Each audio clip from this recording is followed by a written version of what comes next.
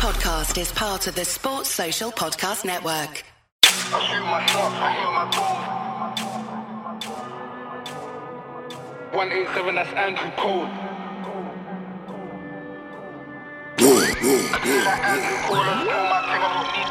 I shoot my shot, I hit my goals. I let man act like they don't know. Check my record and learn that code. 187, that's Andrew Cole. Murderer beat, I'm cold. I link up with bro, that's I did it like Andrew Cole. I just do my thing, I don't need to talk. I shoot my shot, I hit my goals. I let man act like they don't know. Check man's record and learn that code. 187, that's Andrew Cole.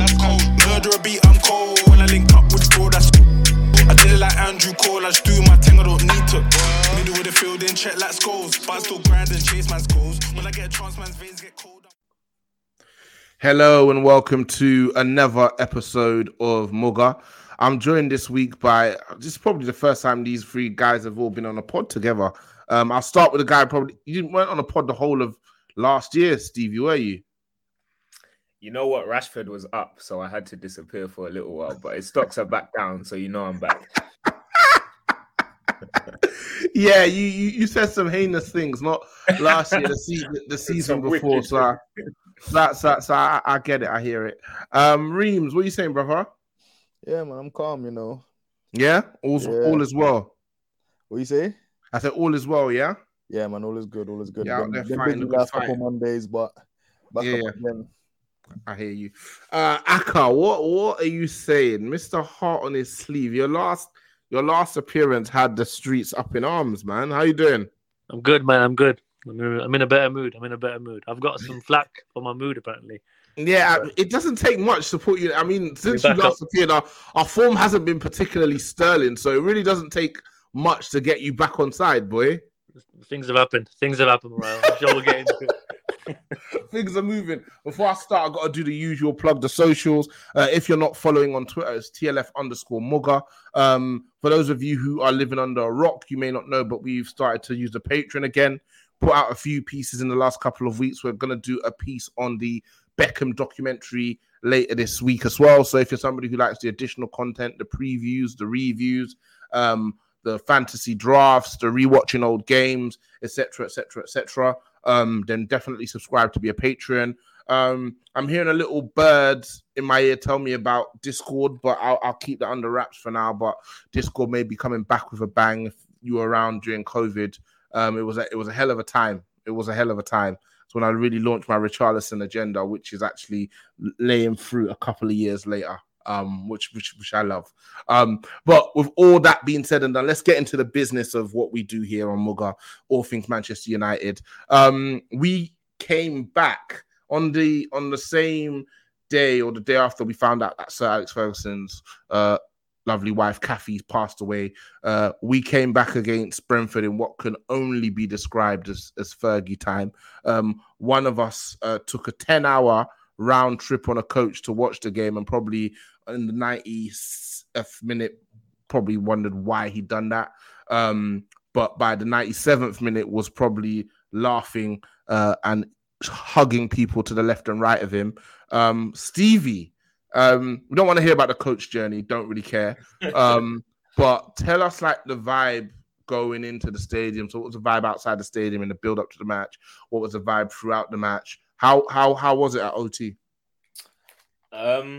I can't really tell you about the vibe before the stadium, because what happens when you get a coach is it ends up being traffic, and I literally ran from and I don't know the last time you went to OT, but Manchester Piccadilly. No. Piccadilly is nowhere near the stadium. Ran for 30 minutes. I'm not some long distance runner, bro. Nah, I had about a kilometer in me. I ran from the tram station to OT. So I think when I got in, the game had literally just started. But I mean, inside the stadium, like you could feel that there was just nerves all around. I think the atmosphere was pretty tense, to be honest, and that only grew as the game went further on, and then obviously went against us as well. Is that it, Stevie? Pardon? In the stadium. Oh, what did you want me to talk about when we scored and everything as well? No, not necessarily when we scored, but like this. Can I ask you a question? Yeah. You see, when they subbed Rashford, Yeah. What Was was the that? fans cheering for Rashford getting subbed, or was they just cheering for Garnacho coming on? Yeah, I don't know who made that tweet. That was definitely cap, man. That was definitely cap. What was it? It was for Garnacho coming on. Okay, cool. I think people were a bit surprised by Rashford coming off so early. Anyway, I mean, you all watched the performance, right? He wasn't bad. I don't think he was bad in comparison to some of the other people that came off earlier. But yeah, it wasn't cheering at him coming off. No. Calm. Yeah, I didn't think they were, and we'll obviously get into. It feels like every week on this pod we have to have a bit of a chat about Marcus Rashford, but we'll get into it. Aka, I'm going to come to you. Going into the game, obviously we lost midweek against Galatasaray. It wasn't even a bad performance. We're finding ways to lose game. I don't know. Yeah. Anyway, midweek we lost to Galatasaray at home. So the vibe was really the lowest it's been under Ten Hag's reign. How are you feeling going into the game? I think Reem said it. We were nervous going into it. I think with the impending international break as well, we needed a result desperately. So it was kind of a result of a performance kind of thing. Saying that, we've not been playing bad the last couple of games that we've lost. We could have easily won them games, but it felt like a must-win game. Like even if we drew or lost, it would have been a disaster. I think the pressure would have really been ramped up in international break. United are notorious for clicks during international break. Can you imagine if you lost that game and then the reports that would have come out, the leaks that would have come out? Whereas I think now we'll see a much calmer international break for us. So it was kind of a must-win game for me. I felt like our competitors for the top 5 are getting away from us as well. Mm-hmm. We're at home. It's top 5 now, yeah? Fair enough, man. Yeah, I hear you. We need that number 5 position, you know. Hey, we stink, bro. Top 5, whatever you want to call it. But yeah, it felt like they're getting away, and we just had to get a win somehow. Yeah. We did manage to do that, but for me, it was kind of a must-win game because the home record, I think it would have been 4 in a row. Come the 92nd minute, we were looking at 4 defeats in a row at home, which is crazy, mad. Even in the home record we had under Ten Hag last season, the kind of the 180's been insane. That would have been that would have been the last 10 years. Go on, TV. I was going to say that would have been the 5th game we've lost, right, this season. Already, yeah. I think that was the 7th, actually. Which is insane. Again, Roots, that would have been what? It would have been the 7th. We've lost 4 would have been 7 out of 11. We've lost 4 in the Prem and 2 in the Champions League. That would have been our 7th loss of the season. Hell. It would have been 4 in a row. Jesus Christ, 7 losses in October. We've lost more games than we've won. And you know what's crazy about that as well? If you look at the games we've won, we probably should have lost most of them as well. So, and there's some games we lost we probably should have won. So I guess it's football, isn't it? It swings around about. Yeah, I feel like this isn't like the last season on the Ollie where we're losing games and we feel like, Jesus Christ, that was a putrid performance. Like I'd say like the loss against Crystal Palace last weekend, like they had one chance from a corner and they scored it. And we just couldn't buy a goal. The loss against Galatasaray, we threw that game away, a game we dominated. We threw it away. Dumb mistakes. And what else? I guess against Brighton, we deserve to lose. Against Tottenham, you could say for the first half, we were the better team. Against Arsenal, we lost to a last-minute deflected goal from a corner. Like, you know what I mean? So it's not been great, but it's not like... Yeah, it's not been diabolic. I get what it's been slim margins in a lot of these. Yeah, it's been slim margins in a lot of these. We're a few inches on VAR. Pause. I pause on that. My boy. We're a few minor VAR decisions away from like being comfy in the top 6 or whatever. Innit? So right. Fair. So I don't know, though. I disagree with that. You know, I think our performances have looked very shaky. I don't think we've like the opener against who was it? Was it Wolves? We was bad. I feel like that's the only game where we was flat out bad. That Wolves game. Yeah, Wolves was bad, but I don't think I've seen us. Burnley and Wolves are the only games we've been flat out bad. Brighton. I don't think I've seen us put together an entire. Maybe the Palace game in the Carling Cup has been maybe the one time I think I've seen us put together an entire cohesive performance where I'm like, yeah, this is a team. For the games where we've lost unluckily, or the games that have gone away from us, I think we've been okay in pieces, but the frailty and the fragility of the team, especially when we concede a goal is so concerning to me. And then also, I think we've scored like 9 league goals. Yeah, like, 9 we goals. just don't look to me like a team that can fashion any chances or have any semblance of an idea on what they're doing on the football pitch. And I don't know if it's because they're low on confidence or it's the personnel or something's not happening in training. But that when I was at that game, that looked like a team that was not going to score if we played until Monday. I'm going to come to you, Reem. So first half, anyway, the lineup, Onana, Dalot at right back, Harry Maguire and Johnny Evans with Lindelof at left back, double pivot of Casemiro and Amrabat, Rashford on the left, Mount centrally, Bruno on the right, and obviously Højlund up top. When you saw that lineup in the build-up to the match, how were you feeling? Well, before the season, when people was like proposing us playing like a Casemiro Amrabat midfield double pivot in certain games, I was like vomiting in my mouth a little bit. I was like, that's fucking Nuno Espirito Santo, fucking Sean Dyche, kind of midfield. I'm like, bro, there's no reason for us to play 2 midfielders that are so. Calling Casemiro a defensive midfielder these days seems like a bit of a bad joke, but that is his position, isn't it? You know what I mean? But yeah. I've never been a fan of that midfield, but the way the season started and the way teams have been cutting through us like butter and the way we've not been able to get a foot on the ball when guys are dribbling and stuff like that, I kind of warmed up to the idea of seeing that midfield. And I kind of wanted to get Onana, Amrabat out of that left back inverted role he's been playing. I've seen what it actually looks like in midfield. So when I saw the lineup, I was like, all right. After the Galatasaray game, I kind of tweeted that we should probably run Lindelof left back and bring Maguire into the back 4 again, because we need a centre back that's a little bit more aggressive, that could maybe defend on the front foot a little bit more, because we keep giving up soft chances because Lindelof just keeps losing physical duels and stuff like that. Loses pretty much every 50-50. Yeah, so I was like, yeah, get Maguire back in there, man. Like, he deserves a chance. So I wasn't too displeased with the lineup when I saw it on paper. Yeah. When I saw it on the pitch, though, I was like, yeah, I was fucking spot on, bro. I was like, yeah, this midfield is not it.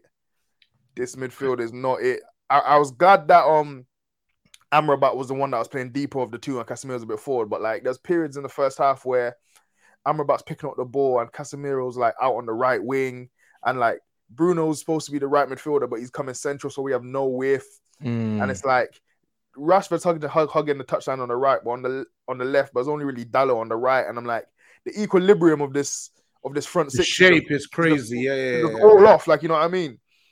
And listen, before we conceded the goal, which was another goal, a case of our midfield giving the ball away cheap. Well, I say midfield, Casemiro giving the ball away cheaply, and then Onana Lindelof pansying out of a challenge, and then Onana throwing the ball in is like, there's probably like 10 goals we've conceded this season that's followed a similar pattern to that. Right. You know what I mean? So I was like, well, before that, I thought we was playing all right. Like in the final third, we was lacking a little cutting edge, but we was pinning Brighton back. Yeah. He's pinning Brentford back. I agree. It's so funny. I think we always discuss this, but it's so good to watch a game back afterwards without the emotion, because when you're watching it like, this is horrible, man. These guys are so bad. And then when you watch it back, it's like, actually, we keep getting into the final third. Bruno's mishitting the pass, choosing the wrong option. Mount's cross is hitting the first man, or corner hitting the first man. Rashford's maybe miscontrolling it or beating one guy, then doesn't know what to do. Højlund's missing out on 50-50. So we were able to get through the middle third and into the final third. But then when we get to the final third, that's when it would kind of get a bit disjointed. Yeah. Continue. Yeah, so I was like, after we conceded a goal, like Stevie said, there's a pattern that we have this season where we start really well, we concede the first goal, and we just kind of like capitulate. Right. So it didn't really happen like that in this game, because Brentford's attacking threat wasn't that great, and they was just willing to like sit back and just soak up the pressure and try to hit us on a counter with Mbuemo and Wissa and what have you. But I went out that first half thinking like, yo, like this is another game that we should be winning comfy, and we've just handicapped ourselves with just shit like individual errors, like, you know what I mean? So the second half came, Casemiro sub. I feel like everyone at that point would have been like, yeah, we need to see what this midfield looks like without Casemiro coughing up the ball every 5 seconds, you know what I mean? And I feel like I feel like Amrabat was good. Like I don't know what like United fans were expecting, but Mariah, I described in detail. Yeah. I was saying, I don't know if you saw me discussing it with somebody. Mark, I discussed it with on the timeline because everyone I think was expecting this like deep lying playmaker type, and you're like, he's like pretty similar to Højbjerg. Like I'm trying to explain to man, like I don't know what you guys think you're getting here, but you're gonna be disappointed. You're setting yourself up. Like me, I'm pleased with Amrabat because I knew exactly what to expect, and what I expected is what I'm getting. Like, you know what I mean? So Right. I'm happy with that's what I wanted. I wanted someone that could get on the ball, turn out of pressure, play, recycle, play the ball forward when they need to. And that's it. Go on, Stevie. No, I was gonna say, are people unhappy with Amrabat's contribution so far? Oh, he's at the game, so he wasn't even on the timeline. People were saying after the first half that he was shit. That's kind of mad, though. What first half have these men been watching? I think he's obviously. I don't know what his top level is, but he's someone that he gets on the ball. He don't shy away from it. Comes, collects the ball, gives it. He spreads it quite well as well. Like, and more time, he can cover ground and he gets stuck in. That's literally. More time, I think he makes the right decision. Like, I don't know, like what else are people wanting to see from him? They wanted a deep line playmaker. They complain about Casemiro spooning the ball to the moon every time he gets it. But now they get a guy that's getting the ball, recycling it. I think he finished with like 97% pass completion. Yeah, like no, he was good. He was good for me. It was really. He was good. Like he's He's nothing special, but he was good. He's a good player, and his profile is exactly what we need to. 100%. Allow us to control some of these games. Bro, in that first half, he was playing a single pivot. Lord knows where Casemiro was. I remember there was one point in the first half, I had to nudge my boy. I was like, why is Casemiro ahead of Højlund? Like, he's on the right wing. Guys. I think the use of Casemiro has been Bar Anthony has been ETH's biggest. He just lets him. Yes, we can talk about Casemiro's legs having gone and whatnot, but he has a license to just do whatever he wants at any given. He's constantly in the box, like constantly in the box. How far ahead of play he is.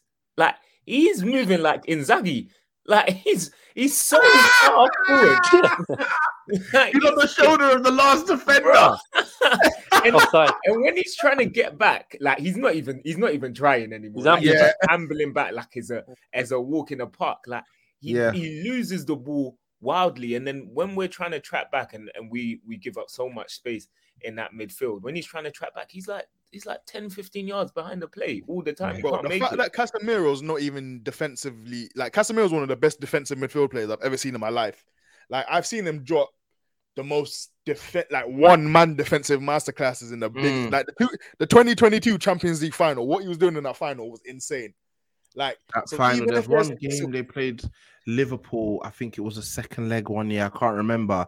And he tore them apart, man. He absolutely tore them apart. That's what I'm saying. So even if there's times where he might be a little bit higgy on the ball, I can live with that because he's locking shit up. But bro, this guy is playing like a uncle this season, bro. How many cutbacks do we concede per game? And he's not there. Never there. And you're like, isn't that Casemiro's, man? Why is he not there? All the time, man. I feel that's how we've conceded most of the goals we've conceded. Almost it feels like either it's like a cutback or none. Man. So I completely agree. So obviously they've kind of gone 1-0 up, and I don't think between the goal and 23rd, 25th minute, something like that, 26th minute, between then and the end of the half, I don't think we did too much wrong. I don't think, again, like we talk about the play in the final third was poor, but I don't think we retreated as much as maybe we've done in previous games.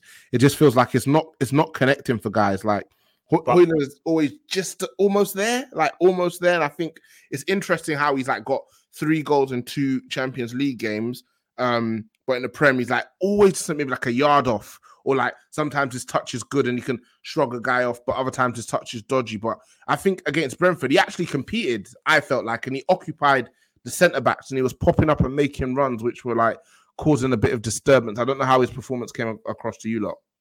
Yeah, I think in the last few games, he's looked more of a physical presence. Mm-hmm. He's been giving defenders trouble. Certainly in the Brentford game, I think of our forwards, to me, he looked like the most lively and the one who would probably be the one to change the game for us. But yeah, like you said, it's just like things were close, but not quite coming off for him. What I did find though is that because he had a few touches in the box across the game, and I just felt like he was almost trying to do too much or had too much to do. Like, I felt like he was taking a touch too many. I would have liked him to get his shot off quicker. But then I also think it comes as a result of like us just not really being able to create or fashion anything for him.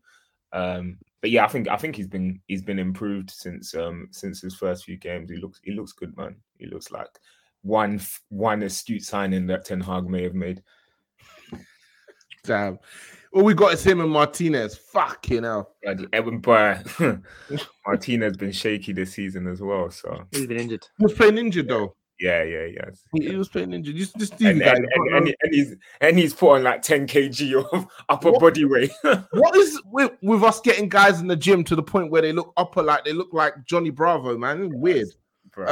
Cool. So obviously we go in 0-0 at half time. Aka, what were your thoughts on the second half? Before McTominay came on. I felt like Stevie said, it felt like another game where we've just let it slip. I think I mentioned on previous pods, we look like a team when we go down, we're not going to score and we're going to lose. The problem is, I was thinking about this. Last year, Rashford, he had a phase of about 15 games where he was scoring every game. And that gave us an advantage in every game. When you know someone's going to score a goal every game, pretty much, you've got an advantage. This year, it's the opposite effect. Onana's got a mistake in most games. If it's not him, some other bozo is going to make a mistake. We're going to concede. So we're going into games handicapped. So we actually know we're going to concede. Like, I pulled out all my United defenders from Fantasy League, everything. Like, I know we're not going to keep a clean sheet. So when we go down this season, it's not been good. And I just felt like it's going to be, at best, a draw. And even then, it might be like a scrappy draw. And that's not what we needed. Like I said, we needed a win. So I wasn't too confident in the second half. And after his subs as well, even more so, when he took Rashford off, I felt like the game's just slipping away. And then here comes the pressure now from, another bad result, all the records that were being reeled off. I wasn't confident, I'll be honest. I didn't feel like we were going to score at any point until we scored. I hear you. What do you think the thinking was with taking Rashford off, you guys? He did it in the Champions League game as well. He pulled him off in the 75th minute. And, it goes back to a thing that Sancho said once that, or the Sancho fans said it more say, was that it doesn't matter how he plays or what's going on in the attacking third, he will always be the first sub. And I feel like with the selections in recent weeks, Rashford has kind of filled that void in that position, that it doesn't matter, how he's playing or how the other attackers are playing. If we're losing 1-0 or if we're down with the last 15 minutes, for me, it seems like in the last two games, Rashford's just come off by default. It's not through a measure of his performance or the other attackers doing any better than him. It's the fact that Bruno's not going to come off. Højlund's not going to come off. So Rashford's got to come off by default. And that's the vibe I got. I don't know how the lads feel about it, but Galatasaray and Brentford, he got hooked off 70, 75 minutes. And I'll be honest with you, in both games, he should have stayed on the pitch. We're chasing the game. Why would you not keep him on the pitch? Yeah, I agree with that. I think against Palace, he got hooked on the 77th minute. Against Galatasaray, he got hooked on the 68th minute. And again, you get me? It's like it's a premeditated sub. Yeah. He got hooked on the 63rd minute. So he's getting less and less time on the pitch. Crazy, even though he was especially against Galatasaray and against Brentford, he was the most dangerous attacker in both of those games. It's mad. Well, it's against Galatasaray, I guess you could say Højlund as well, because Højlund was balling in that game. Yeah, I think I respect Ten Hag for making the Casemiro sub. I didn't see that coming, especially at halftime, as shocking as he was. And I don't think we even talked about what he did for that goal, which was almost as bad as Onana.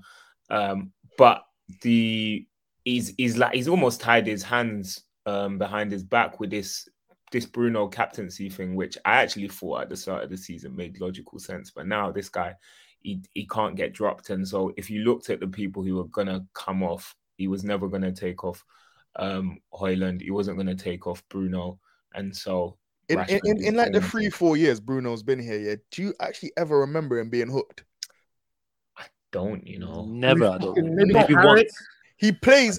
I remember Carrick didn't start him, but he brought him on at like half time or something like that. I don't know. I can't remember. But I don't. Maybe I remember, Ralph. Maybe Ralph. Again, I think there was one game, just one game. I think there is where he's been hooked off. I can't remember I get the general sentiment. anything that happened on the Ralph after like January. I can't even fucking remember. That season did not happen. Like, you remember when we thought we were getting the baddest manager in the league? He didn't care, bro. We coached a 4-0. Mind you, we got 4 chances. He coached a 4-0.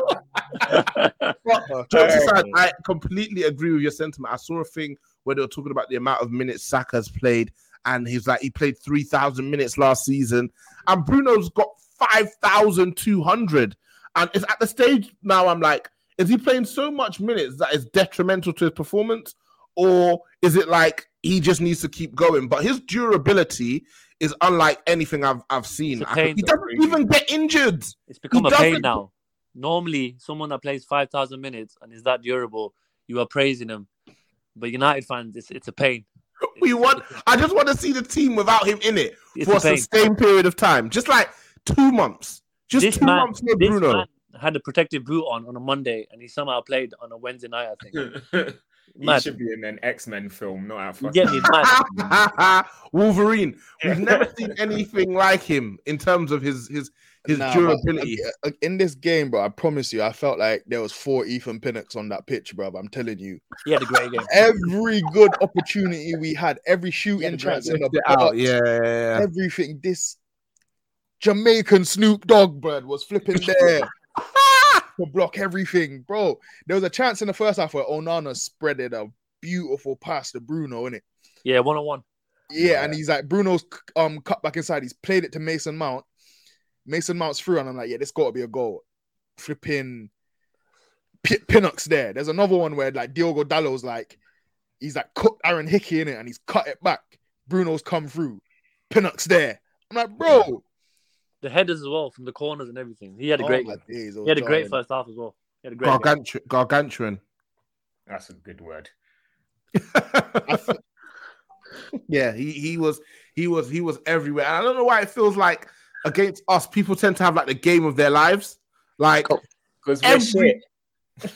Like Brentford, like let's not beat around the bush. Brentford are a shit team, you know. Like they've won 1 this season without Ivan Toney. I don't think they've looked particularly great. Like I like Buemo, I like Wisa as well, but I don't think they're great football inside this season. They're definitely in the bottom third of teams. Like we should be comfortably beating Brentford, and we were going life and death with them. Like we're not good whatsoever. I don't feel like we was going life and death. I felt like they had a lead and they decided we're going to defend this lead for the rest of the game. That's all you got to do, though. And they almost did it. Like, you know what I mean? Like, that's all you got to do with the handicap we've got at the minute. Yeah, like you know you're going to score, so you might as well park the bus, get that goal, and see what happens. Yeah, and that's one of my concerns with what Ten Hag said at the start of the season. Yeah, how he wants us to be the best. Counter-attacking transition team. No, but that shouldn't be a concern, because if we was a good transition team, we would cook a lot of teams. We're just not a good transition team. Yeah, if we was the best transition team in the world, we would be top of the table right now. I promise you. Being a good transition team in the Premier League guarantees you at least a goal a game. I promise you that. But we're not a good transition team. I'm not seeing our ability to break teams down, especially like Brentford sat back, and I just thought, I can't see where the goal is. Like, bro, a good transition team is Aston Villa's a good transition team. They're having a great season. Newcastle's a good transition team. They're having a good season. Like, you know what I mean? When you have those, I think when you look at the personnel that we have, trying to break down teams in the low block is going to be hard. Like, it's literally Rashford, take the ball, bro, and try and make something happen. And he's getting past one player. And he's surrounded by 3 men. Like, Rashford, he's getting past people like, oh, Rashford, why are you not making anything happen? And it's like, look at the situation. Like, this is the thing that always like kills me with football fans, because then they'll be saying this player's better and that player's better. And it's like, look at the scenarios they get the ball in, and look at the scenarios he gets the ball in. But not to get into the Rashford part now. So to come back to your point, like for me, I'm not a fan of like a Bruno or a Mount on the right personally. I don't think the attack has enough speed in it to begin with. Like just adding Højlund and being able to have like somebody else who can run and keep up with Marcus Rashford. We saw the impact Garnacho had last season. And I feel like we need somebody else who can at least even if they can't make that level of, they can like keep up with those two guys. So it's like you can have like a 3-man break with somebody else like a Bruno or a Mount or whatever, like, or even a Hannibal with his running ability, like bringing up the rear. But at the moment, it's kind of like sometimes a Bruno or Hoyland or Rashford will get it. All right, running power, bringing it up the rear. Bloody hell. Pause. This isn't the Cam and Maze podcast, man. Let's yeah. So and I was gonna say, fucking hell, Stevie. Yeah. So it's tough. It's tough. So I don't think we have the personnel to be good against deep blocks. But I agree with Reams that if we were a good transition team, we'd have scored 5 to 10 more goals this season. And I think we have a lot of players out. And I guess we have to speak on Scott McTominay before we get to the next step. Come on. What I'll let you. We'll come to you, Akka, because you're actually one of the worst people in the world when it comes to this. You had a lot of stocks. You explicitly dropped them. Not all of them. No. Let me finish. You explicitly right. He was serving up stinker after stinker. He had no choice. He explicitly dropped them. Yeah, cool. Yeah, like you said, he was. But then he scored. This is what I told you about Scott McTominay. This is what I told you. This is my boy. You told us he's a penalty box striker. Yeah, that's what you told us. I told you, bro. Third tries all over the pitch. Nah, man. 4 touches, in that game. 2 Crazy. goals, 2 goals. Crazy. Yeah, let's talk on the cameo because obviously, and then we're going into internationals, and if he's been keeping up the form that he has for Scotland, we're going to see a couple of really good finishes again. But yeah, talk about the cameo from Scott Akka. That is for me, like, the reason I was happy for him on Saturday was that's his legacy game. You hear me? That's like his Will Chamberlain 100 points, Kobe 81. Ryan Giggs at Villa Park. I cannot believe you've compared 2 goals against to 81 points for Kobe. This is his legacy game. Like a player of McTominay's level. I hear it. This is his legacy game. Like McTominay will probably move on this summer. He'll go on. In 5-10 years, you'll talk about. You'll say, "Remember that game when McTominay saved Ten Hag's job and he got them 2 goals and he came off the bench and he won it." That's his Mark Robbins game. That's the moment. When Mark Robbins scored that goal in the FA Cup for Sir Alex Ferguson 1990 when he was about to get fired. Yeah, exactly. In the cup, and like if let's say Ten Hag goes on to be a success, I know me and Seb at least will be going around saying, "Do you remember that game? McTominay saved his job," because I was already getting that narrative out on Saturday. But yeah, a really impressive. McTominay saved his job. He's not getting sold to a good team now. I was already getting that narrative out. I'm out there. This is his legacy game. He saved his job. He's done his bit. Listen, we have a role for McTominay for the rest of the season now. If we're losing and it's kitchen sink time and we need to pump the ball into the But I said, I've said it for ages. This always should have been his role. Should have been his role. If you look at him and his attributes and how he plays, you want to get him up in the box, and he's got a good strike on him, and he's got a good finish on him. He's got a great strike on him. Yeah, he's a striker. The strike for the first goal was quality. That was A1. The touch. Did you see the touch? Yeah, that was a legitimately good goal. I've always said it. He always should be in the final third, and he always should be allowed to kind of get his shots off, and he'll give you goals. He gives Scotland goals. And like I said, McTominay's like we've got a role for him now. I always said third choice striker. It might have been a bit tongue in cheek, but it is kind of. If we're gonna go backs against the wall now, losing last 10 minutes at Old Trafford or wherever, he's gonna get lumped on, and he's gonna try to nick a goal or 2, or at least cause a bit of havoc in the box. In that way, he's similar to Fellaini. That's what he was kind of. They pigeonholed Fellaini as a midfielder, but when shit hit the fan, they used to send him up and say try to nick us a goal. Ashley Young to Fellaini, that was a cash money. That was a cash money billionaires, man. Link Dalo to McTominay. What I'd do for some Fellaini back at this point. Cool. All right. So obviously we've pulled it out and euphoria. I want to speak on a couple of performances. I'll start with our former captain Jacob Harry Maguire. He was good again on the weekend. I think somebody said in the MUGA chat, at this point, with all the slander he'd received, he might be a mentality monster. he might be a mentality monster, lad. Have you guys adjusted for a world?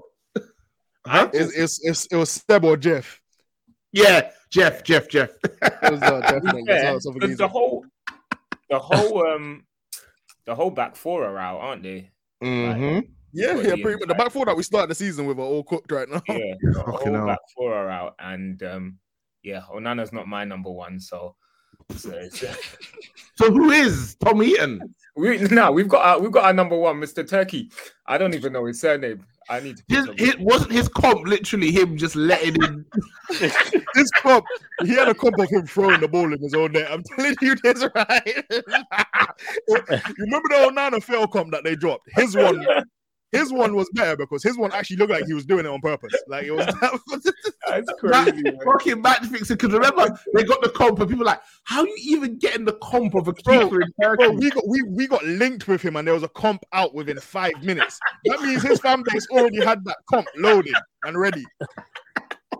Do you know how much anyone could throw together that comp within like 5 minutes? Like to have the time, that can't be your keeper either, Stevie. To have the time to make a comp for a Turkish goalkeeper is like there are people who love football, and then there's just pure hate, and you're either in one. It has to be a fan of that club. It can't. Nobody else could have done that objectively. Like, I'm just going to comp this keeper up. It has to be somebody who suffers from his performances week in, week out. So yeah, on Harry Maguire, where do we stand with him now, gentlemen? Because we're going to be seeing a lot of him. It feels like with Lissandro Martinez out, Varane being a 1 game a week player, and Lindelof after the goodwill of last season back in the doldrums. You go, man. I don't know who said it. Someone in MUGA said the best thing you can do, it might have been you, Reams, as a United player, is not play, and your stocks go up. what? Listen, when you're not playing, you're the most rated. There's 2 things you need to do to get rated as a Man United player. Yeah, not play or get sold. Facts. If you get sold, I've never seen more Anthony Elanga fans than I seen in August of this year. They're crying for Fred, bro. They're crying for Fred. Hey, bro, I actually saw Elanga yesterday in Bagatelle. He was living it up, boy. Life's different, bro. I've never seen so much Elanga gas in my life. I was like, yo, when Elanga was actually playing, they was comparing him to Scripto, bro. Like, where's all this gas coming from now? I see on one clip when Elanga scored, and one of these United fans, I think it was some old guy, was like, "We never should have sold him. Never should have let him go." I haven't heard Elanga's name since before the first international break. I've not heard his name since. Is he still playing? Does Nottingham Forest still play in the Prem? I haven't heard his name since. If they do, not for long, boy. That's hilarious. So obviously Maguire's back in, and he even turned his Insta comments back on. Hey, he's got the streets back. He's got the streets back. He's got the streets back. You know what? Yeah, I'm not leaving. Maguire, bro. I'm not leaving. I fuck with Maguire heavy, bro. He believes in his wave. I'm telling you right now. Him and that whole family of his, man. Their mentality is unbelievable. He might be a mentality monster for real, bro. And you know what? Yeah, he deserves to fucking play because Lindelof stinks, bro. So good on him, man. You know what? Yeah. I was slandering him a few weeks ago, and I think a lot of people were. But what we asked of him was, come on the pitch, let your football do the talking, not your mom, your sister, whatever. You do the fucking talking, mate, and he has. So if he's listening, good on Harry. Him and Johnny Evans were monstrous on Saturday. Good on him, bro. Good on him. Respect my centre half. Do you see some of them left-footed pings he was playing, Steve? Yo. What? Respect my centre half. Johnny Evans, what a shrewd. Sir Johnny, they were talking about some John. Why are we trying to sign a French centre back with 2 women's names? Get me Johnny Evans, Jean Claire Toenail or whatever his name is. Jonathan Grant Evans, MBE guys. Get me Johnny Evans. Fucking respect the hell out of it. Guys. We need 4 centre backs. I'm being dead serious. We need 4 centre backs. We need 4 now. Like bad to bad. Let's stop taking a piss now. We need 4 centre backs.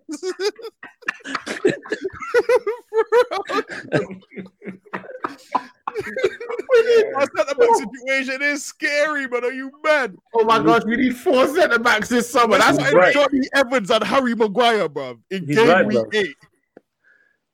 Yeah. Cool. I'm pretty sure I know what you guys are gonna say, but what the hell do we do with Onana, man? You know what? Yeah, we just got to hope and pray, but because bro, some of these, after the one on Saturday, I looked to myself and I'm like, bro, there's no way he's this bad. Even if he's a bad goalkeeper, like He can't be this bad. Yeah. Yeah, he's not this bad. There's no way he's this bad. Like Hugo Right. Lloris is like bad in it, but like he wasn't bad enough that like every game his team was down 1-0. You know what I mean? Like this guy's making saves that League One goalkeepers. This guy's not making saves that League One goalkeepers would make. Like, Right. Ben Foster retired earlier this season and put in better performances than Onana. And he retired. Bro, he retired, and I saw some of the goals he was letting in, and I was like, this is carbon copy of what Onana is doing. And he retired on that basis. So what Onana's doing right now? No way any goalkeeper is as bad as what he's showing. He's right. His confidence is shot, I think. It has got to be a confidence thing, like, you know what I mean? It's ever since that interview as well. Like, I think he tried to come out and try to be like a mentality monster. Yeah, and he just let. He gave off the aura of someone with an elite mentality. He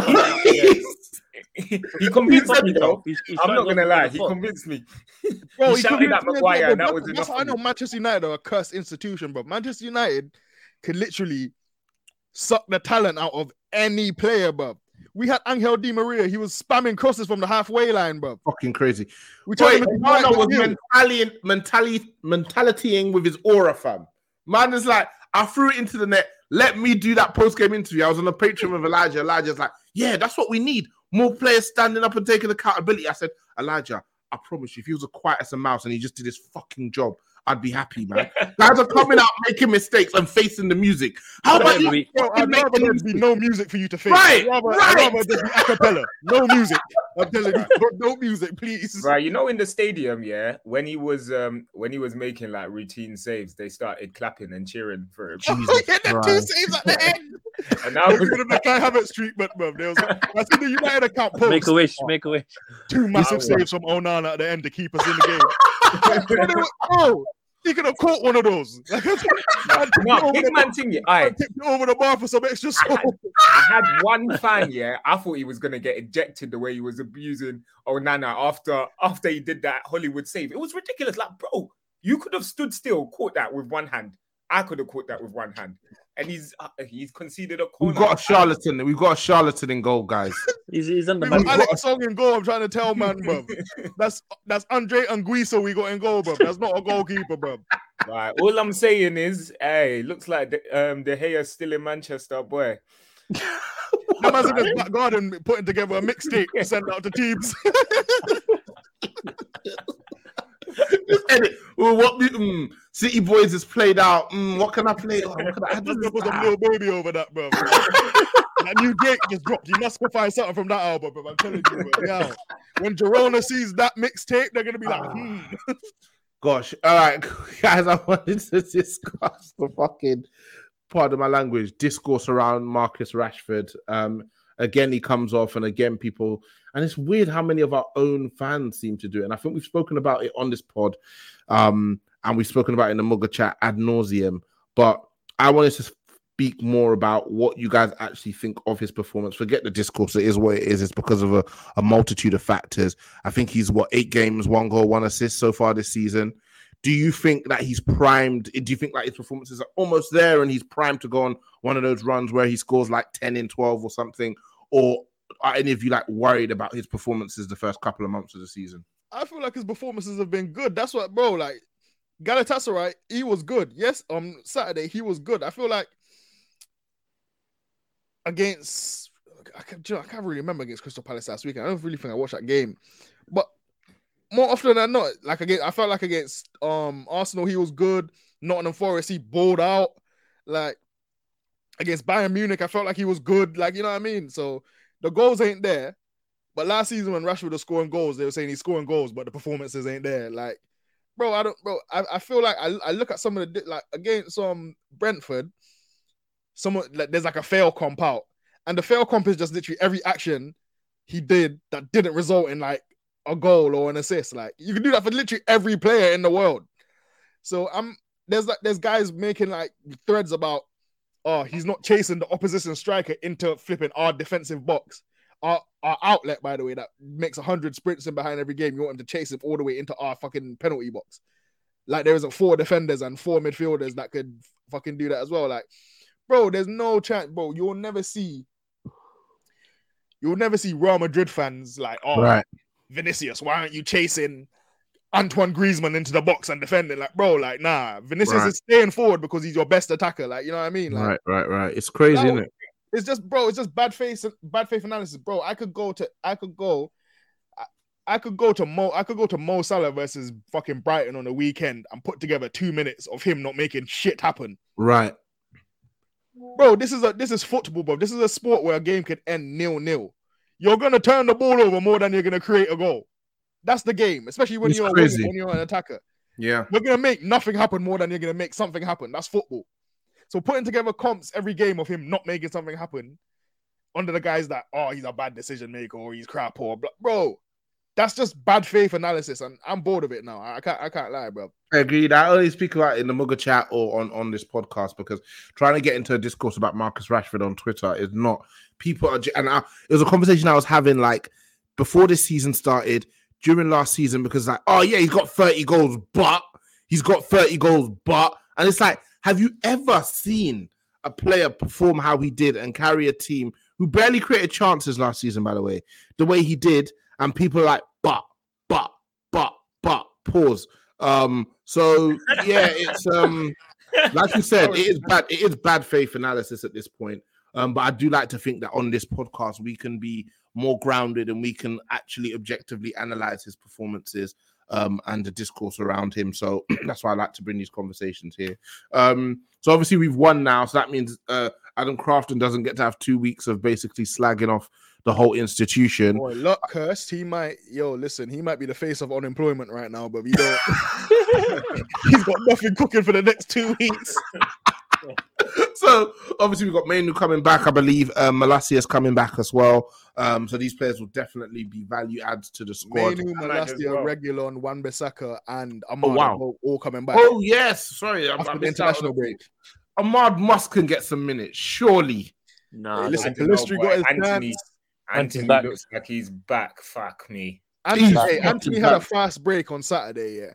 Crazy. Oh my god, he used the outside of his boot. I was fuming. I wanted to run on the pitch myself. Bro, but I knew it was gonna happen. I was just watching it. I'm like, I wonder what he's got cooking up to fuck up this counter right now. Yeah, I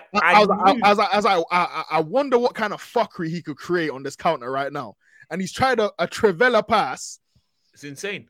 When through like two defenders. Hoyland hadn't even got into his run yet. Like he wasn't even in position to like really receive the ball. It could have been to Garnacho or Rashford? Like I don't know what he was cooking there, but I knew he was going to cook something stupid. It was crazy. Like exceeded my expectations. The guy is crazy. The worst thing about Anthony is that he actually has to play as well. Just because he's a winger and he's left-footed, like it just creates a bet. Like remember the equilibrium I was talking about in the first half, where Bruno's on the wing, but he's not really on the wing. Yeah. So our only width is coming from the left. And so it's like we can't do like a good switch of play because there's no one to switch it to or nothing like. Agreed. So Anthony Musk can get some minutes, man. So bro, but you know what? Will bring that balance, and he might bring some fucking creativity and some goal threat as well. So like, bro, you should get a chance. He should definitely get a chance. What I would say is that he is 10% better with Dalot playing, because at least then Dalot takes men away from him when he goes on the run on the outside. So I felt like he was cutting in with a bit more conviction on the weekend, and he seemed to be getting past his man a bit easier, but there was just no end product whatsoever from him. Dyed his fucking hair. It's not made a fucking difference. Guys, actually speaking of Diego Dalot, he's been good, I think. I think he's been a good attacking outlet, though. He's been getting to the byline. He's probably been our best player this season. Yeah, he's probably been our best player this season. Even the Galatasaray game, like they're gonna point to he should have done better on the goal. But apart from that, I thought he was really good in the game. I rewatched it this morning. He locked Zaha up. He locked him up. But obviously, it's gonna come back to that goal. One mistake, bro, that led to a goal. Dalot might be our best winger. Bro, it's facts. Like, bro, like. He was getting against Galatasaray. He was getting in the dribbling bag, like everything. Like, bro, I saw him do the Valencia move where he created that yard of space for himself. The stop start. Yeah, what a lad. He's only 24 as well, but I've got no faith. But he's been good so far this season. Let's be fair. Let's finish up with some listeners' questions. Shout out Alexis Kavkas, long-term listener, Chelsea fan. Interesting angle here. Interesting angle here. Watch it. Whilst the win is fantastic, is the manner worrying? Media pressure will be massive for Ten Hag to play Scotty and Harry regularly now. Do you think this win is doing more damage than good? Absolutely fucking not, mate. We was desperate for a win. Yeah, we should have lost. If we had lost that game going into the international break, oh my word. Like the news stories that were going to come out, I know there would have been a new leak. Like he would have had a really scary 2 weeks. Now, at least it looks like he's made. His job saved. Just say it. He got a reprieve. Yeah, players come back. Yeah, players come back. You can go back and watch the tape. Come to the conclusion that Casemiro needs to sit down. Come to the conclusion that Hannibal should probably be starting games just due to his industry. And actually start to, because I think even that Casemiro hook was just like I ain't got a choice. Like, I can do the politics thing or like the hierarchy of the squad thing, or I can fucking lose my job. I'm about to lose my job. I'm going to lose my job. He's decided now that Rashford is a player that's hookable after an hour, and Casemiro is a player that's hookable after 45 minutes. So when will it be Bruno's turn? The Rashford angle is just insane to me. Like, I don't mind Rashford getting hooked, right? I don't think he deserved to get hooked in that game or the Galatasaray game because he was playing well. But if he's not playing well, then by all means, if Garnacho's going to come on and make an impact, which he did in this game, by all means, take him off. But Bruno, but bro, there's man that's not getting hooked ever, bro. Like, you know what I mean? But it's going to be like now from the games after the break, it's going to be Anthony getting hooked. The reason that the issue was, what went on the radars? Mason Mount got hooked at the same time as Rashford. Like, I don't think no one realized that. Yeah, he did. Like Mason Mount, I didn't think Mount should have been hooked either. Like, it definitely should have been Bruno ahead of Mount because he was definitely playing better than him. But again, he's tied his hands with this one now. Yeah, Bruno's the face of the team, face of the franchise, man. Cool. Next one from Chris Swifty. What's your honest opinion of Amrabat's performance so far? I haven't been impressed personally by the Palace game in the League Cup. So we already spoke about that. You should ask him the question back. What does he want to see? Yeah, what was he expecting to see, and what has he not seen so far that he was So Chris, when you listen to this pod, please respond back to the MUGA account with what your impression of or what you thought you were getting and what you haven't liked in subsequent performances. Go on, you guys. I think someone was going to speak. He's not Beckenbauer, but he's a steady Eddie. He's doing his job, and if that's what you expected of him, that's fine. But if you expected him to come in and I even think he's been good, you know. They complain about Casemiro racking up 77% pass completion. We got a guy that got 97%. They're still crying. Winning 7%, winning duels, like progressing the ball. Another thing as well, going on the radar. This guy's had no preseason. He was on strike. He was on hunger strike for like 4 months to get the move. So he had no preseason. This was his first game he played in midfield as well. And he played well. He's in a new league. He's been playing left back. The man's not played football since May. So I don't know what more you expect from him to come in. Like, he's done a fairly decent job. Like, all right, in the league, he has probably found the pace a little bit hard, but he's not down his tools. Like, he clearly is an upgrade on the options we had before. So, what do you want? You know what it is as well with United? We love this Saviour complex thing where I hear you. Like every time we make one signing, like everyone thought Højlund, when Højlund comes in, we're gonna be top of the table. When Amrabat comes in, we're gonna be so good. Like it's always one person who's coming. And that's why I worry about issues. That is a fucking excellent point. It's true though. I worry about saying that though. Saying that, Stevie. I worry about mainly, innit? Because I hear you. He's 18. He hasn't played many, if any, Premier League games, and like we are heralding this guy as again someone who's going to be the savior of this club, and it's like one player is not going to drastically change our fortunes. Like we need to just be a bit more realistic about what we expect. I was going to say he is though. I can't lie though. I can't lie. I hear what you lot are saying. Yeah, he's going to save us though. Mainu's going to save us. But my thing with Mainu is he doesn't need to save us, but he just needs to make us better. Yeah. Right. No, but people think he's going to save us. That's why I'm saying you're making a good point, because United fans think a guy's going to come in and literally save us. Like the reason why I'm excited for Mainu is not because I think he's going to save us, is because he's going to help us be able to be a better football team. That's what you want from any player that you want to come in. Like, you know what I mean? Mainu could do things on the football that no other midfielder at this club could do. That makes us better. So I don't see why it's wrong to be excited about that potential. No, I agree. I just think we need to be realistic about what we expect to. It's like we used the term on the main pod yesterday. It was like wins above replacement, right? How much better is he than the person he's coming in for, and what is the overall benefit of those perceived improvements, right? And if you make those incremental improvements all over the pitch, you end up being an overall better team, right? So when Shaw comes back in the team, we're a little bit better than we've been. When Martinez comes back into the team, we're a little bit better. Add Mainu back into the team. Add when Varane plays in there. Add Amra back for Casemiro. None of them individually is completely turning like making the new wheel. But when you add each of the incremental improvements on the player they're replacing, you're a much better team, right? Like, I want to see... This is good analysis. I like that. I want to see Højlund in a team when we've got Martinez, healthy Martinez, who helps us progress the ball up. Like, we'd play some games last season. We'd not be creating. We'd bring on Martinez from at centre-back, and suddenly we're creating chance after chance after chance. So we also do have to remember that. Probably was one of our most creative players as well. Like, again, like four of our 5 best players have not played much this season. You know, like other teams are crying when they lose 1 or 2 players.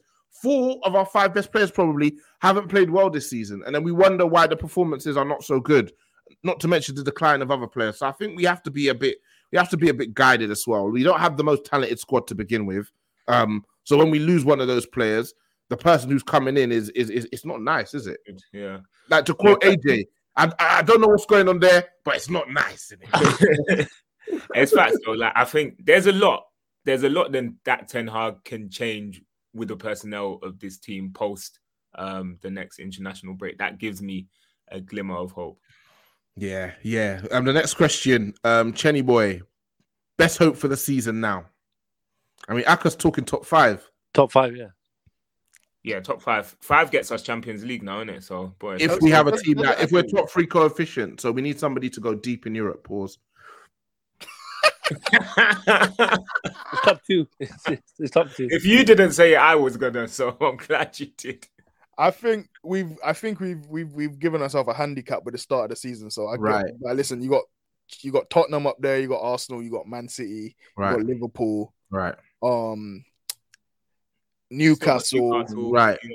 I think 4 are nailed on at the minute. Brighton. Top 4 at the minute is nailed on. Villa, I think at this point Chelsea's probably playing better football than we are as well. Yeah. Put together a couple of results, like you know what I mean. So you got 4 teams, 1 spot. Yeah, and they've got Nkunku to come back as well. So Nkunku, they got Romeo Lavia, they got Badia Chile. You know what I mean? It's mad though. Players, they got Reece James to come back. Like Chelsea have a talented squad. Yeah. Like so, they generally do. Like people keep talking crazy on them, but I think by the time they get like the vast majority of their players back, Reece James, we know he'll probably give them 20 league games, but now you got Malo Gusto.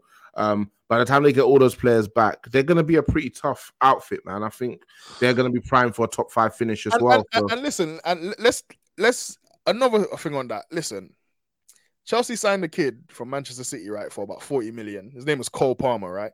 He maybe had about 3 Premier League starts to his name. So it's not much more than like Kobe Mainoo or Amada or any of them guys. And he has changed their life. I'm not exaggerating. He's come in. He's been a between-the-lines playmaker. He's getting assists. He's getting goals. He's adding goal. He's adding creativity. He's adding dribbling. Why can't Amad come in and do that for us? Smith Rowe did the same for Arsenal. Kind of player.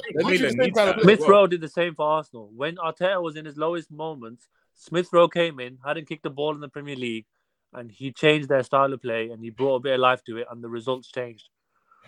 Yeah, I think he's that level of talent. Like he looked so good in preseason. Obviously, this is a guy we've been hearing about for the last couple of years, and we know that despite his reputation at Ajax, Ten Hag doesn't just throw young players in. Like they really have, and then I think he's somebody who like believes in the like hierarchy of the squad, right? So he'll persist with an underperforming experienced player for probably longer than he should before he maybe brings in a younger player who's outperforming them. That's You know, the like issue, bro. Like You don't want to play kids.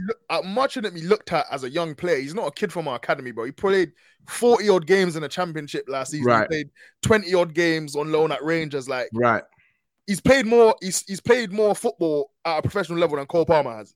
right, That's right. fact. I agree. Like, I agree. I agree. I think how he ends up using like Ahmad is what 21, 21, 22. Yeah, he's 21. He's 21. He's 21. If he doesn't get a run here, he's going to go elsewhere. And I promise you, he will end up being a player that we regret not getting more out of. Undoubtedly a talented footballer. And the question now for Ten Hag is, are you going to stick with fucking Anthony or are you going to invest the time in getting... And the craziest thing is, even under Oli, he had good performances for the first team when he was like 18, 19. So to be here 3 years later and he's barely got an opportunity and what we've been serving up is a mixture of fucking Anthony Peroxide Blonde and bloody Palestri when he's gotten a chance is crazy to me. It's absolutely crazy. That's an What I indictment will of the say, club, though, though. is, and I think the point you made is very valid. Like, he sticks with bad players for too long in this team, but I do think players do eventually get their chance. Whether it will come soon enough, I disagree. I disagree.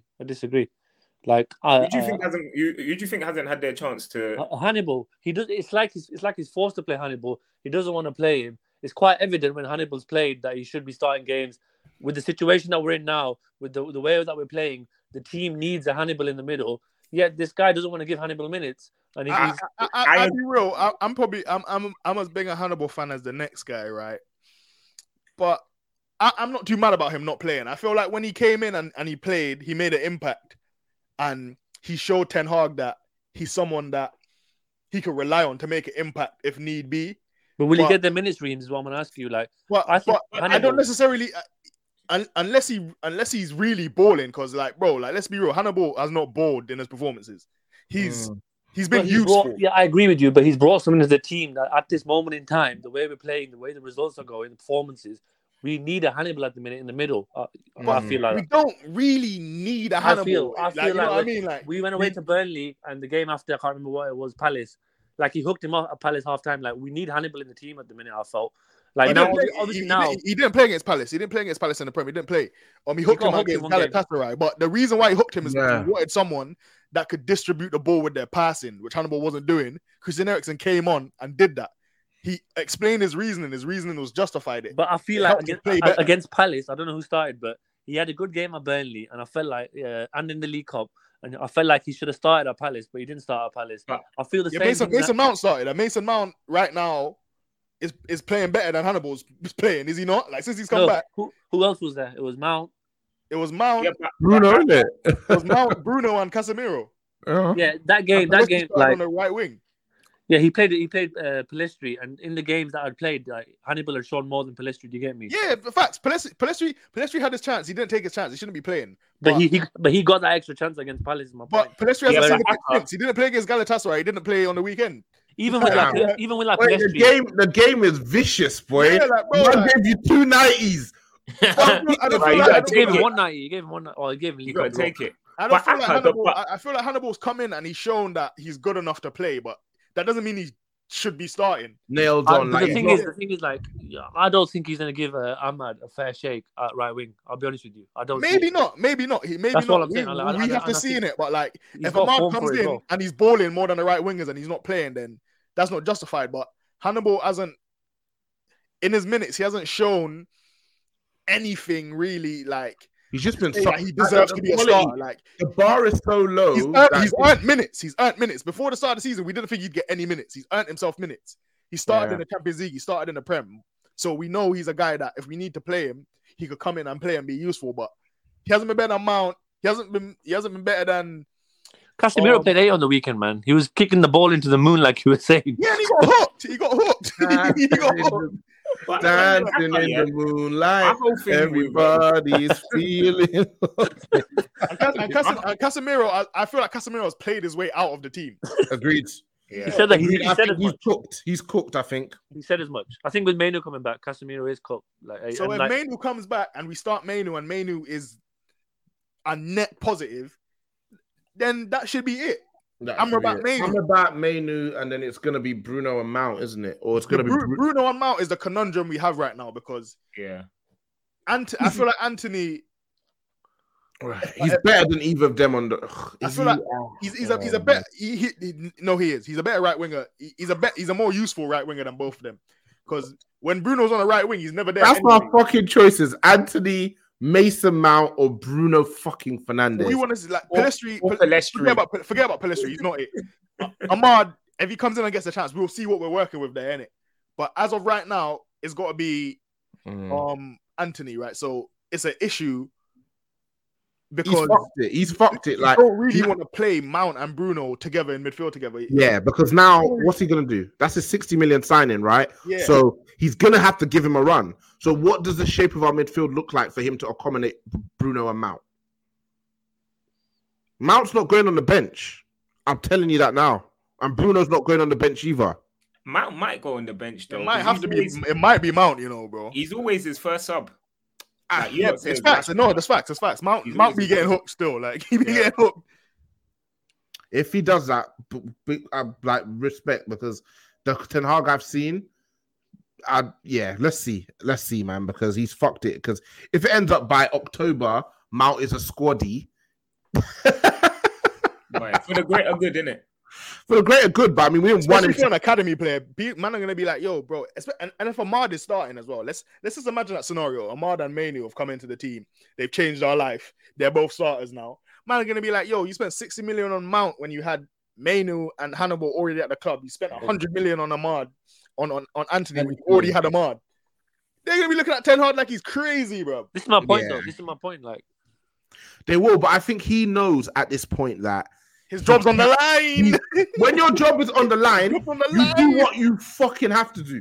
There's a reason why Hannibal starting in the Champions League. Man's feeling the pressure, bro. There's a reason why Paul Pogba had to take testosterone because of what Oli Solskjaer did to him. And there's a reason why Anthony Martial can't run anymore. Because these managers know when my job is on the line, I'm not invested in, resting this player or letting the player take the time to recover so he can be okay for next season or the season after.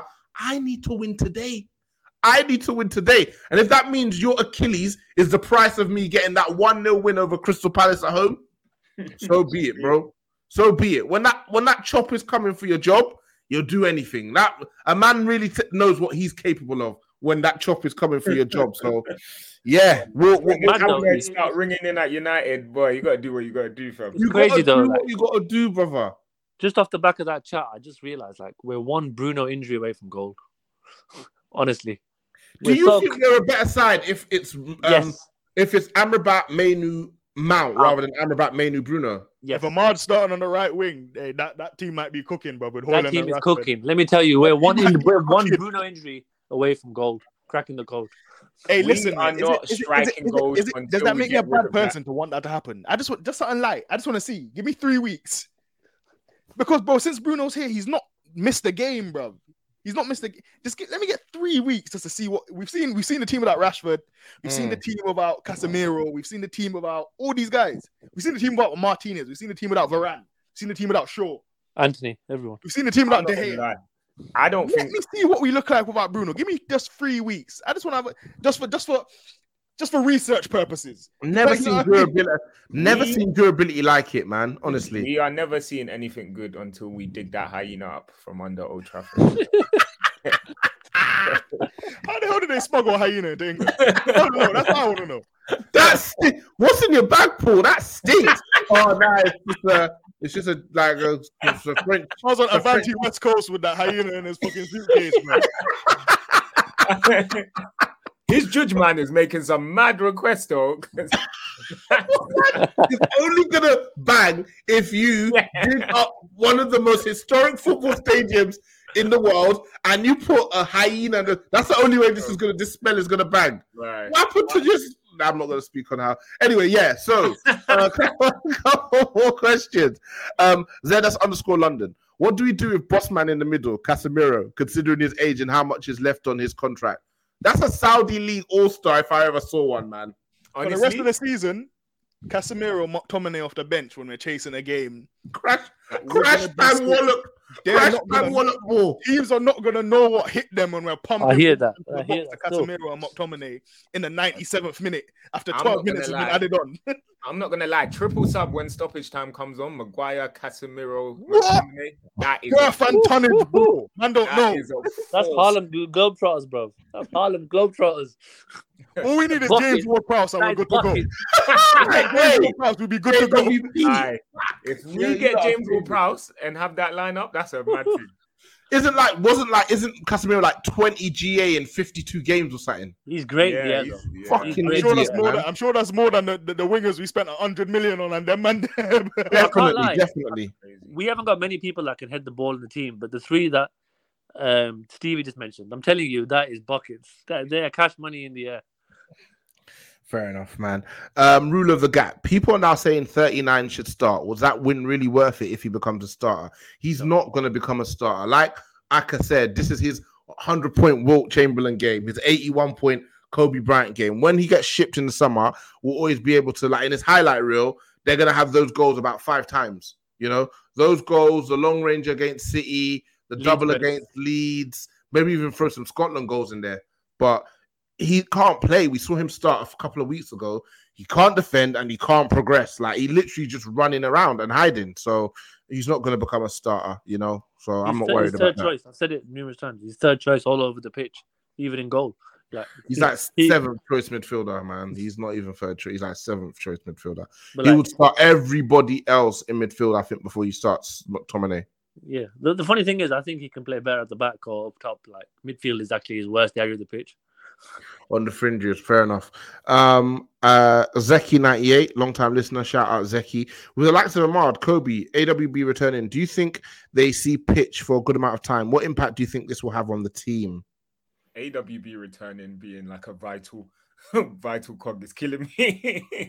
You never know, because bro, if Wan-Bissaka was healthy, then we could just play Dalot left back, and it would have been calm, like, because Dalot left back and AUB right back, that was calm, like, for that little bit that we was running that. So it's just good to have them options, isn't it? Like, bro, like Lindelof and Amrabat has been our starting left back for the last few games, so fucking crazy, man. We had one healthy fullback in the whole squad, like, so it's just bring him back, man. Yeah, he'll get his minutes. He'll do his bit. Definitely.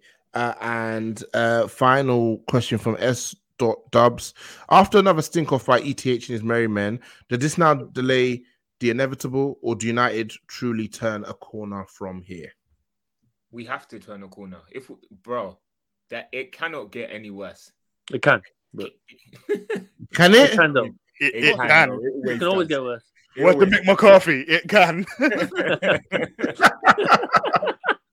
All right, I would hope so. Like, I would hope there's enough time for what do you call it, Menu Ahmad to come back to get over some of the injuries in the international break, and just for him to like take some stock and actually think about how we're going to approach the next set of games, because it's not been good. If Ten Hag stops playing these shit players, he has a chance, because there's good players in this squad as well. Like, it's not the most talented squad in the world, but there's good, bro. Rashford's a good player. Hoyland's a good player. Ahmad's a good player. Mason Mount's a good player. Amrabat's a good player. Mainoo's a good player. Dallow's a good player. Varane's a good player. Yeah. Shaw's a good player. You know what I mean? That's 9 good players. I mean, Onana should be a good player. I don't know what else going on now. Onana needs to do wrist exercises, gymnastics for 2 weeks. Because, bro, fam, why is wrist so floppy? That ball is that literally all you do in training. Michael did an analysis, and he's basically said he's jumping up instead of pushing off in his dives. That's what I said. I told you, he's jumping upwards. Like, I don't get it. Yes, it's maybe it could be a mechanical issue that could get ironed out. So you never know. Yeah. But they said apparently he's gotten this far. Apparently he's very unorthodox. He's so unorthodox. Sorry, Steve. Oh. I don't know. He's got this probably because he's token black, isn't he? He's 6'2" with the wingspan of a man who's 5'11" as well, man. Yo, it's just, and also like, surely he can lose some weight up top. Like, he's a bit heavy for a keeper, no? Like, the shots are not even going top corner; they're going middle. And do you know what actually kills me the most is when your fingers are just there. Like, please just be nowhere near. Please be nowhere near it, man. That I can sleep easy with. When your fingertips are just there, it's painful, man. Bro, I thought I was going to get racially abused at the game after seeing the goal we let in because, bro. Yeah, he probably would have, to be honest. He probably did, to be honest with you. Listen, guys, we've pulled out a win. Great moment. Hopefully, with these 2 weeks off, Ten Hag can take stock. Some of the better players who've been injured just that bit closer. We've also got another international break in November. So you know what they say? The season doesn't really start until December, man. So we'll see where we are. Only final question for me. Are we getting out of our Champions League group? No. I was going to say, there's an earlier question. What's I can't lie. Okay, look at it this way, yeah. It's the hope for the season. It's Europa League, winning the Europa League and qualifying. Listen. We played Copenhagen twice, right? Yep. 6 points. And Galatasaray played Bayern Munich twice. Yep. By the end of these run of games, we'll probably be second in the table. 6 points. Galatasaray will have 4. Copenhagen will likely have 1. If we win those 2 games. Yeah. We have to beat Galatasaray. Or Bayern. Yep. If we beat Galatasaray, 9 points. 9 points. Then they will have 5. still 4 points. They'll still have 4. They'll still have 4. That's qualification. That's qualification. Yeah, so we just need to win our next 3 games. And hope Bayern take care of business as well. I am comfortably telling you we are going to we are going to Turkey and we are coming. Sing that song. It could be our best way of getting into the Champions League next year, though. I was going to say earlier. It could be the best way of getting into the Champions League next year. Liverpool are in the Europa League, my guy. But when they're chasing, they got bigger fish to fry, I'm telling you. I think they don't have to play a serious team until the quarterfinals, man. It might be, honestly, the way the league is looking going into Europa, I wasn't keen on it, but it could be the best way to qualify for Champions League. The only positive from going into Europa, it might get Ahmad into the team. Yes, that as well. Maybe, man. Maybe that Thursday Sunday schedule, a real killer, man. Gentlemen, it's always a pleasure. I'm glad we were able to link up, not off the back of a loss. The first win, it feels like in ages. Fucking hell, what a club, man. What a fucking footballing institution. Only us, right? Lads, a pleasure. Peace. Peace, boys. Love. 187, that's Andrew Cole.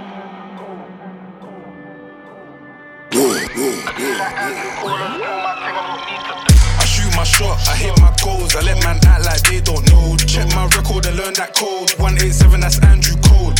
Murderer beat, I'm cold. I link up with bro, that's I did it like Andrew Cole. I just do my thing, I don't need to talk. I shoot my shot, I hit my goals. I let man act like they don't know. Check man's record and learn that code. 187, that's Andrew Cole.